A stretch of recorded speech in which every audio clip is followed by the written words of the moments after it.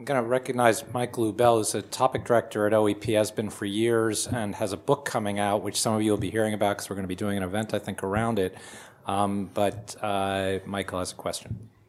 Thank you very much for this very good discussion.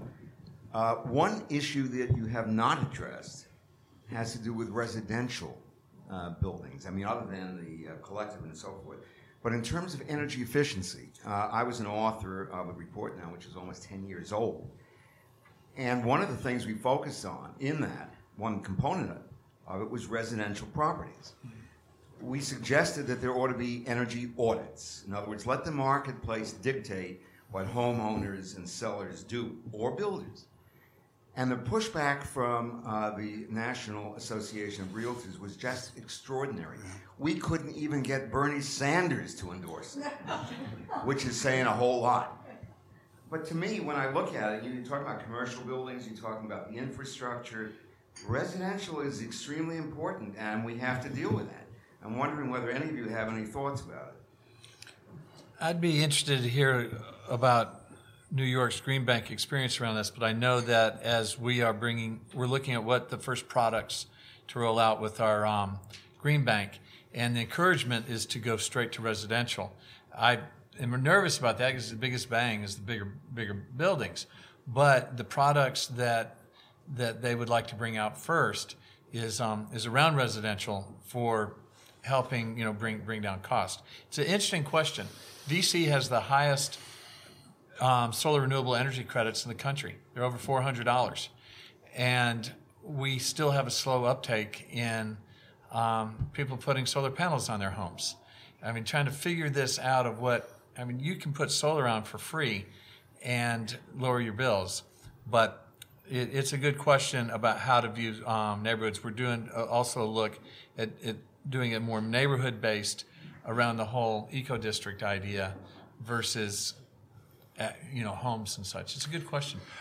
So in Massachusetts, we do have very robust state-governed, utility-administered efficiency programs, and I've been very involved with that work.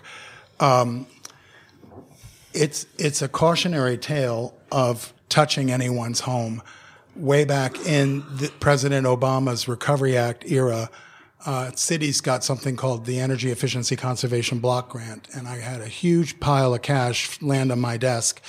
And one of the things that I did was fill the rebate gap for a full-blown energy assessment weatherization job. So normally, we'd pay up to $2,000. We used the federal funds to fill that 75%.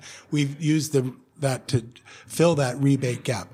We gave away free weatherizations. We were able to do 2,500 of them. Each one of them was like taking the owner to an endodontist for a root canal.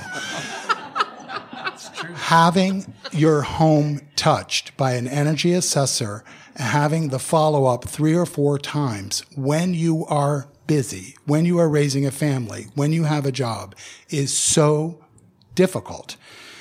I am proud that Boston, through a Renew Boston program, intervened in a very fixed state-governed system to say that the funds on our electric and natural gas bills that went into this efficiency program, we did a careful study, and we were not getting back what we paid in.